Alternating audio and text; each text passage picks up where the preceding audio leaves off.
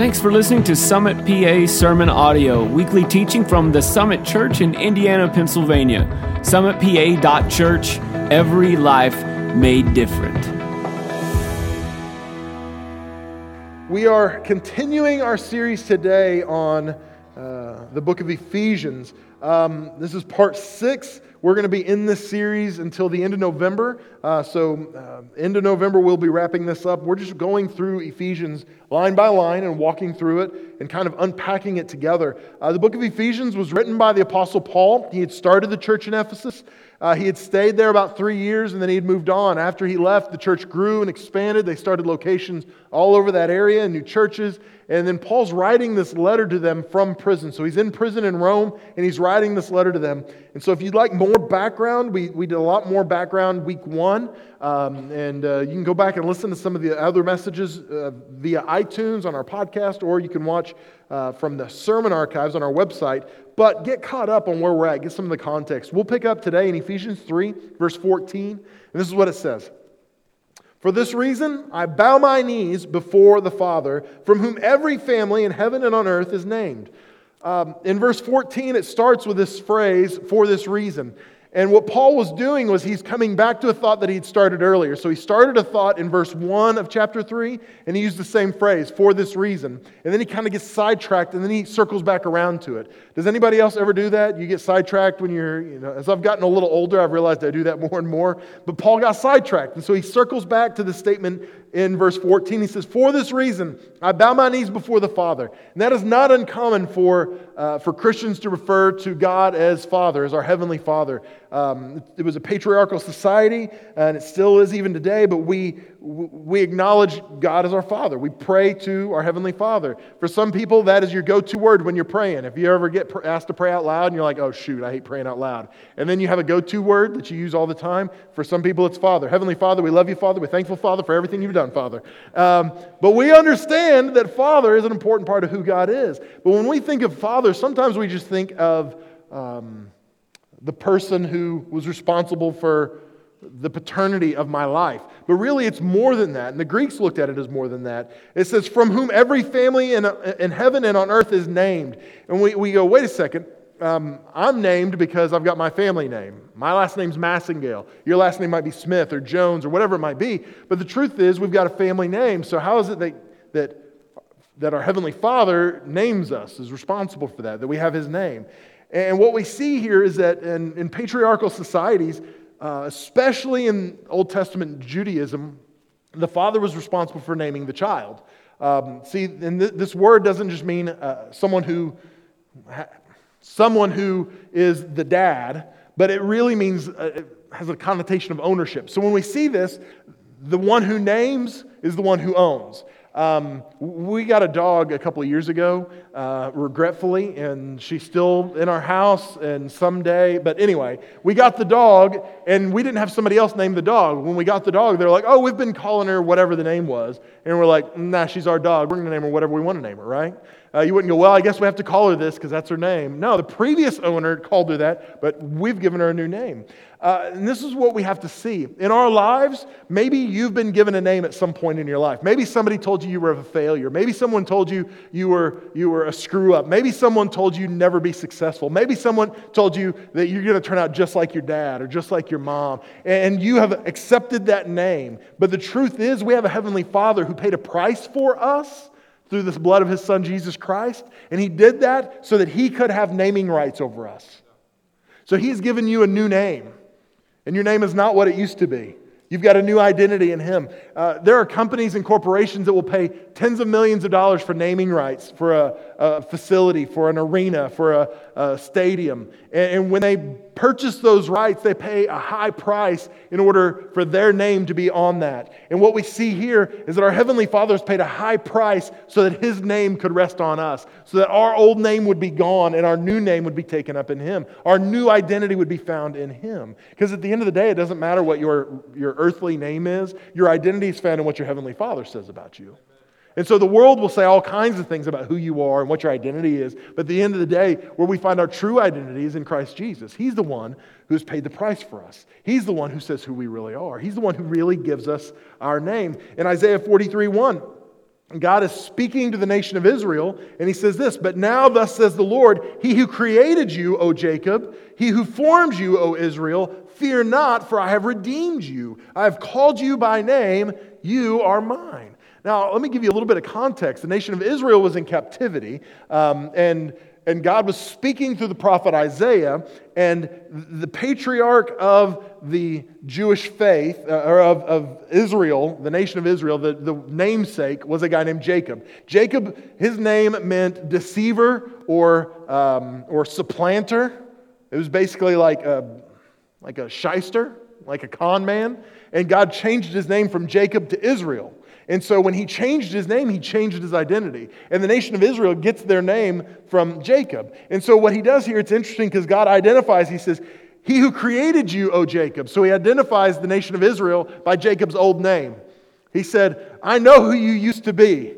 I know what your identity used to be." And then he identifies the nation of Israel with the new name, Israel. And he said, "But I also know who you are now. That is not who you are. I've called you out into something else. I've named you something else. Your identity is not found in who you used to be. Your identity is found in who you are now." And he finishes and says, "I've called you by name, your real name." And he says, "You are mine." Paul, the Apostle Paul, as we saw last week, he says, "I'm the least of all the saints," which is a crazy statement because he is an important figure in Christian culture and history. But he understood where he came from, but he also understood where he came from didn't define where he was going. And so what we have to do is understand, no matter what my past says about me, that is not who I am when I am in Christ. In Christ, I'm a new creation. I've got a new name and a new identity. And I love that Paul identifies that. And he says, "For this reason, I bow my knees before the Father, for whom every family in heaven and earth is named." Verse 16 says this, "That according to the riches of His glory, He may grant you to be strengthened with His power through the Spirit in your inner being." Does anybody like being powerless? No? Good. Last week in our 9 o'clock worship service, we were powerless. We had no electricity. We had no lights. And I had people say, "Mel, why don't we do that more often?" And I said, "You know what? If God wants us to do that again, He will make the arrangements for it, okay? He can allow us to lose power right before the service, but I don't know if we want to do that again." But most of us like power. We like air conditioning, right? And we don't want a little air conditioning. We want it blowing as cold as possible on us. We don't want our car to go a little bit. We want it to be powerful. We want to be able to get where right? We like power. We like strength. But the reality is many of us feel like we live powerless lives at times. We feel powerless in situations we come into contact with. We got friends or family or relationships that are broken and we feel like we can't fix them. We can't remedy that. We deal with sin that we're trying to overcome and we feel powerless against it. There's all kinds of situations in our lives where we feel like we're less than powerful. But here we see that we've been identified as powerful. It says that we are strengthened with power through the Spirit in your being. And the truth is, when we come into relationship with Christ, we're given power. We talked about this before, but we are co-heirs with Christ, and we're seated with Him in authority. So if we're seated with Him, we have access to the authority and power that He has access to. So as believers, as followers of Jesus Christ, we no longer have to be victims. We no longer have to be people that feel powerless in our lives. We have access to power. And I would tell you this too. The baptism of the Holy Spirit gives us access to the power of God to live our lives in a way that can bring glory to Him. So we have access to power if we'll simply access it, if we'll simply tap into it. And that's what Paul is saying. There's a power that lies in you. This word dunamis, it means inherent power, power residing in a thing by virtue of its nature. And this is what rests in us if we'll simply tap into it. Verse 17 says, "So that Christ may dwell in your hearts through faith." Now, this is not a new concept either. Even kids, will talk about asking Jesus into your heart, right? And that was always confusing to me when I was little, because I thought He lived in the physical organ of my heart. Like, it's got 4 chambers. Which chamber does He live in? Maybe one's like the bedroom, and He's got a den. I fixed that one up. That's an office now, right? Like, I didn't know. Somebody gets a heart transplant, it would freak me out a little because Jesus is like, whoa, what is going on here, right? It's like they forgot to tell Him when the mobile home gets changed. Anyway, it was like, it freaked me out. But what I understand now is it's not really our physical body part. It's not the organ of our heart. The Greeks understood heart in a very different way than we do. When the Greeks looked at the heart, they understood that there was a physical organ that gave life. Because if you remove the heart from a human body, the human body will die. But they also understood that there was a heart or a core of a person that gave life to everything about the person. So it wasn't just beating heart that pumps blood through my body, but there's something in the core of who I am that gives me life. And that's the heart or the core of me. And what the Greeks understood was there's something in you that causes you to do the things you do and live the way you live. And that's your heart. That's your core. And so our heart is more than just this cliche heart.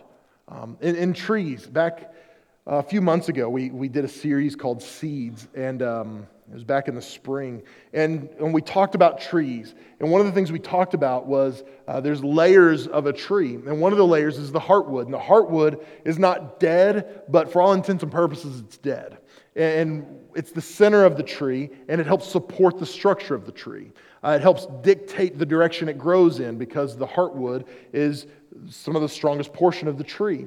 And what we have to understand is when we come to Christ, we lay down our lives so that we can take up His life. So in a very real sense, we are dying so that we can live in Him. And so what happens is the core of who we are dies so that it might live. So what happens is Christ comes into the heart or the core of who we are. He supports us. He directs our growth, directs our structure to help us become who He wants us to be. Now, this is what you have to understand. What lies at your core will dominate your worship.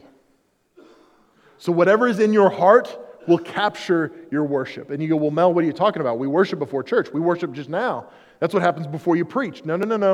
That is a little tiny aspect of worship, but that is not worship. See, worship is so wide and broad. It goes so far beyond the music that we sing before I preach.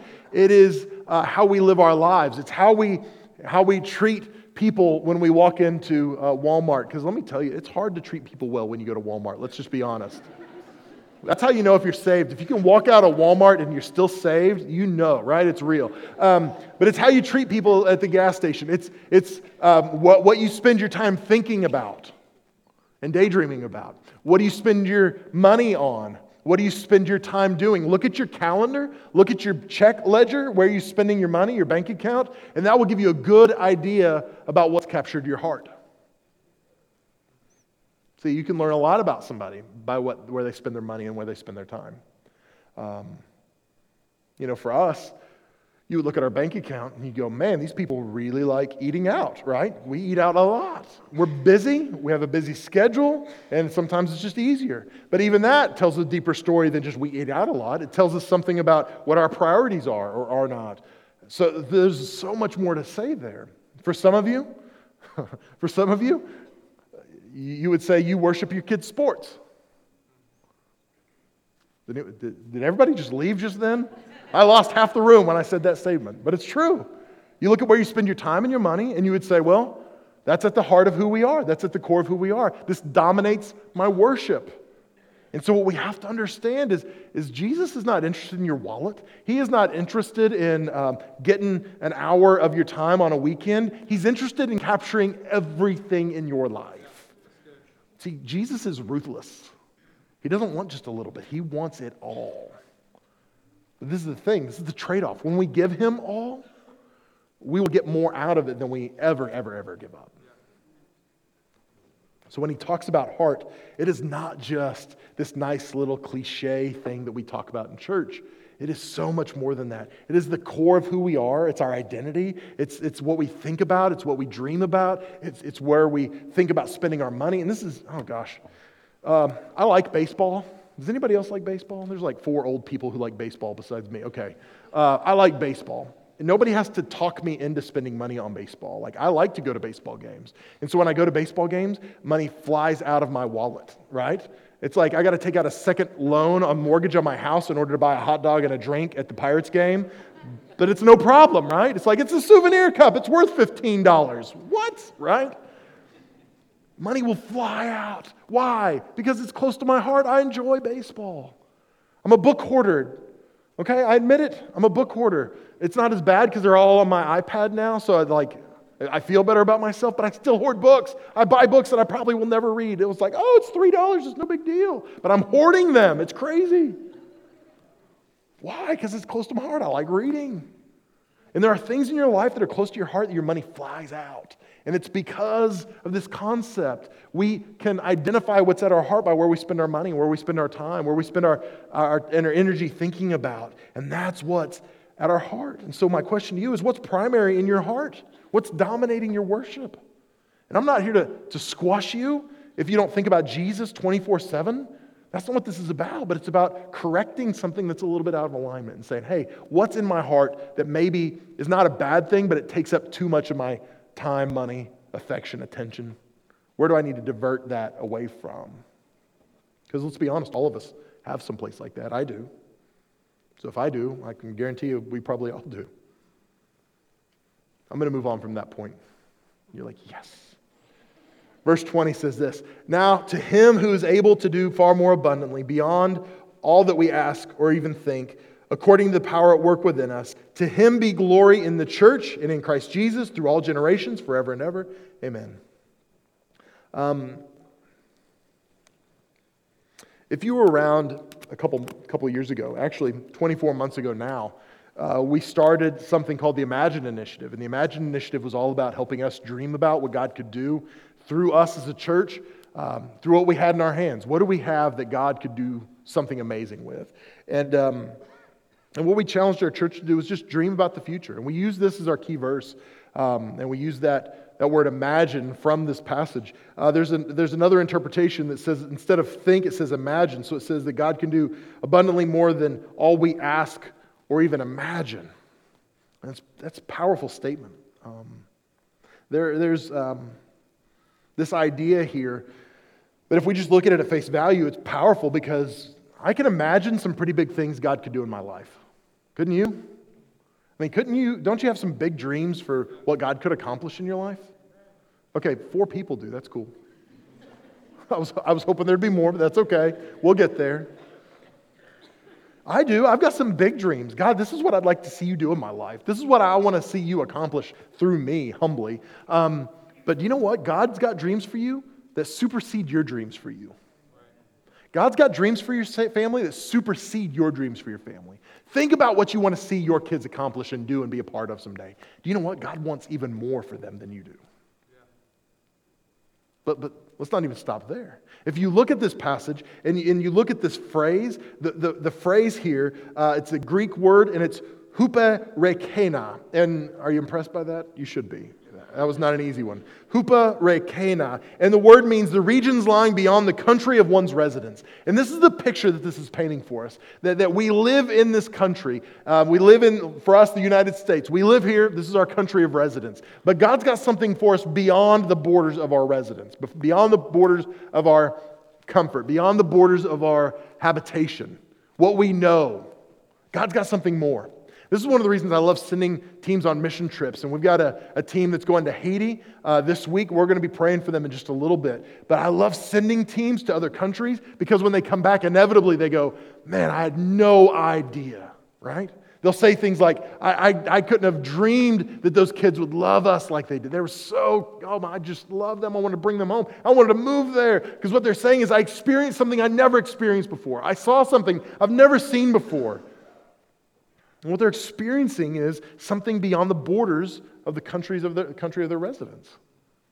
And if we can take this metaphor a step further, I think for us, we have this border of residence in our spirit. And I think God is calling us beyond that. He's inviting us to more. He's saying, I've got more for you than what you're currently experiencing. I've got more for you than the place that you're living in. I want to invite you into something greater. I want to invite you into something more if you'll only step out and trust me. And it's not just a little more. It's totally different than anything you've ever experienced. That's what our God wants for us. That's what He's inviting us into. This abundantly more than we ask. This beyond idea. And that's what God wants to do. He wants to take us beyond where we're at. And not just us as a church and as a body, but you as an individual, you as a family member. He wants to take you and your family beyond the country of your residence. He wants to do something miraculous in you if you'll simply trust Him and step out. And the implications are, it's not just for you. We've seen this the last few weeks as we've been talking, but over and over and over again in Scripture, we see that what God does in our life is not for us. It's for those that are yet to come. We talked last week, the Old Testament prophets, they prophesied, but the prophecy wasn't for them. It was for those that were yet to come.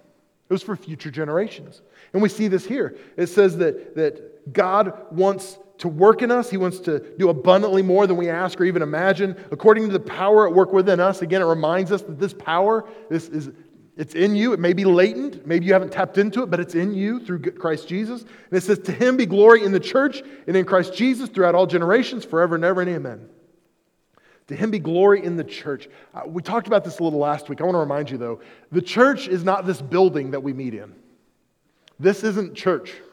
This is just where the church meets. Because you are the church and I am the church.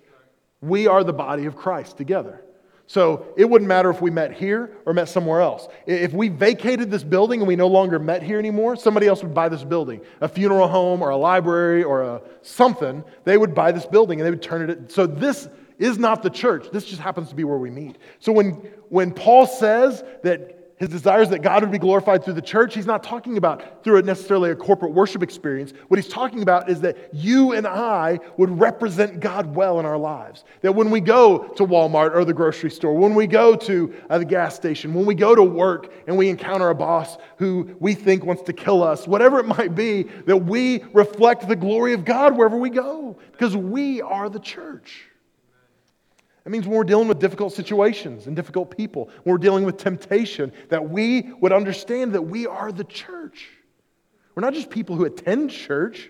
No. You are the church. There's a big difference. And Paul says, my desire is that God would be glorified through the church and through Christ Jesus. Listen to this, throughout all generations. So that it wouldn't just be for me, but it would be for my kids and my kids' kids. My kids. I could do this for a long time, but I'm not going to, right? This is a little depressing, but I'm going to say this anyway. Solomon was the wisest man that ever lived. And he says in Scripture that a couple of generations after we're gone, we will not be remembered. Doesn't that just pick you up? Doesn't that make your day? All right, that's it. Goodbye. Have a great day. No, we're not going to close with that. We could look at that and go, man, that's depressing. But it's a reminder that as people, we get so focused on the legacy we're going to leave and us being remembered, that at the end of the day, we're focused on the wrong legacy. It's not about us being remembered. It's about making sure people remember the legacy of Christ. But you know what? I knew one of my great-grandparents. I knew one. His name was Great-Grandpa. I'm just kidding. But I knew his name, but I couldn't name any of the rest of my great-grandparents. I couldn't do it. And the truth is, someday your great-grandkids won't probably even know your name. But you have an opportunity to impact them. My great-grandparents, they were believers in Jesus Christ. And they raised their kids in the fear and admonition of Jesus Christ. And they raised their kids in the fear and admonition of Jesus Christ. And thank God my parents raised us in the fear and admonition of Jesus Christ. I couldn't name my great-grandparents, but I can tell you this. They left a godly legacy that's impacting me. It's going to impact generations. So we can be focused on our legacy and will I be remembered and how will I be remembered? The bad news is we won't be remembered down the line. It's okay. We don't need to be remembered. Do you know who needs to be remembered? Jesus Christ. Let's make sure His legacy moves forward. Let's make sure His name is made famous. Let's make sure people know who He is, because people don't need to know who I am. Right. People don't need to know who you are. People need to know who Jesus is. Right. And this is what Paul's getting at when he says the generations forever and ever and ever will know who Christ is because of the legacy of His work in our lives. That's what this is really all about. And my question to you guys today would be, what's at the core of who you are? What are you worshiping? Where's your identity? Are you still allowing someone else to name you even though God has naming rights for you? And if so, that can change today. Maybe you're a believer, but Jesus isn't really at the core of who you are. He's more on the periphery. Again, you have an opportunity today to redouble your commitment and say, God, I want Jesus to be at the center of who I am, that everything in my life is filtered through Him, that everything in my life springs forth from Him. Instead of being something on the periphery, I want Him to be the center of it all. You have that opportunity today. And again, it's not about what God can get from you. It's about inviting you into something and doing something for you. That's what this is about. Why don't you bow your head? Let's pray together. God, we love you today, and we're so grateful that you love us. We're so grateful that you would send your Son to pay the price for us, to purchase the naming rights for us, to change our identity and who we are. That, Lord, although we were born into sin, and that is our nature, through you, our nature is changed. So God, I pray today we would not be satisfied with where we're at, Lord. I pray that not a single person in this place would stay in the same place, but God, let us take a step towards you. Let us see our lives be made different today because of your Spirit. God, I pray for those that are here that don't know you, that aren't in relationship with you. Maybe they're religious, but God, they just have never really started walking with you and allowing you to be Lord of their lives. God, I pray today would be the day for them. So God, I pray that you should encourage them and draw them into you. God, I pray for those that are here today who are believers, but Lord, you are not primary in their lives. God, I pray that you'd help each of us make sure you are situated at the center of our hearts. God, I pray for those today, specifically as you're bringing conviction on people's hearts and you're drawing them. God, I pray that you'd help them see the areas that they need to reallocate, some things that they need to move around, Lord, some priorities that need to change so that you can truly be the center of our hearts and the core of who we are. That, Lord, our worship would follow you. Lord, it would be reflective of our love and devotion for you. So God, over these next few minutes, have your way with us. And with your head bowed and your eyes closed, if you're here today and you say, Mel, you know what? When you're praying that prayer, you're praying for me. I'm not in relationship with Jesus. I want to make Jesus Lord of my life. I need my identity to be changed. I've been living a certain way, but I need God to change me and to make me different. And today's the day. I need a new name. I need a new identity. And if that's you, I'm not going to embarrass you or bring you forward. I just want to pray with you where you're at. So if that's you, would you be bold enough just to slip your hand up real high where I can see it? And then you can put it right back down. And you're saying today, Mel, I want to make Jesus Lord of my life. I want to become a follower of Christ.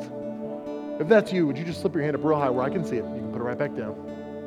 Thank you. Over here on my left. Thank you, ma'am. Who else would say, pray for me, Mel? Today's the day. I'm going to make Jesus Lord of my life. I want to invite him in.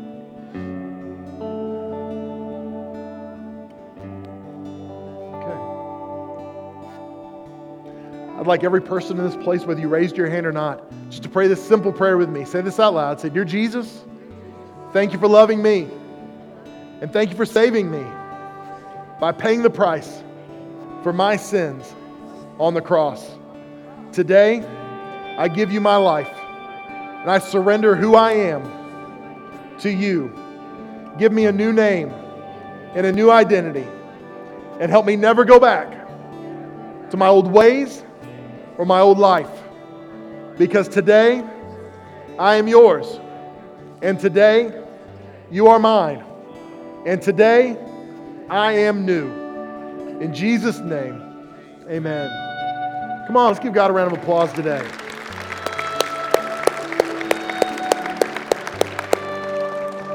Guys, this is what's going to happen right now. We're going to sing a final song together. We're going to worship together. Our prayer team's going to be available on either side of this stage.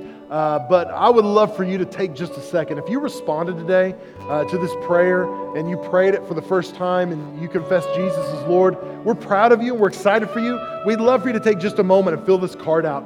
It says salvation on one side, need prayer on the other. Fill out the side that says salvation. Let us know about your decision and drop it in one of our offering boxes before you leave today. We want to help you take the next step in your faith journey. If you can't reach one of the cards, or maybe you're watching it online right now and you'd like to respond, you can simply text the word salvation to the number 555-888. And when you do that, we're going to respond back to you and help you grow and take the next step in your faith journey. So again, thank you for doing that. We're proud of you. We're excited for the future that God has for you. Now, if you would, we're going to worship together. We're going to pray together. And then in just a moment, I'm going to come back up before we close out. And I'm going to invite our Haiti team to come up. And we're going to pray for them and commission them and just bless them so that they can be a blessing to our world. So please, please, please, don't leave during this last song. Let's worship together and let's pray for our team together before we close out. So stand to your feet all over the room. Let's worship together one more time before we go.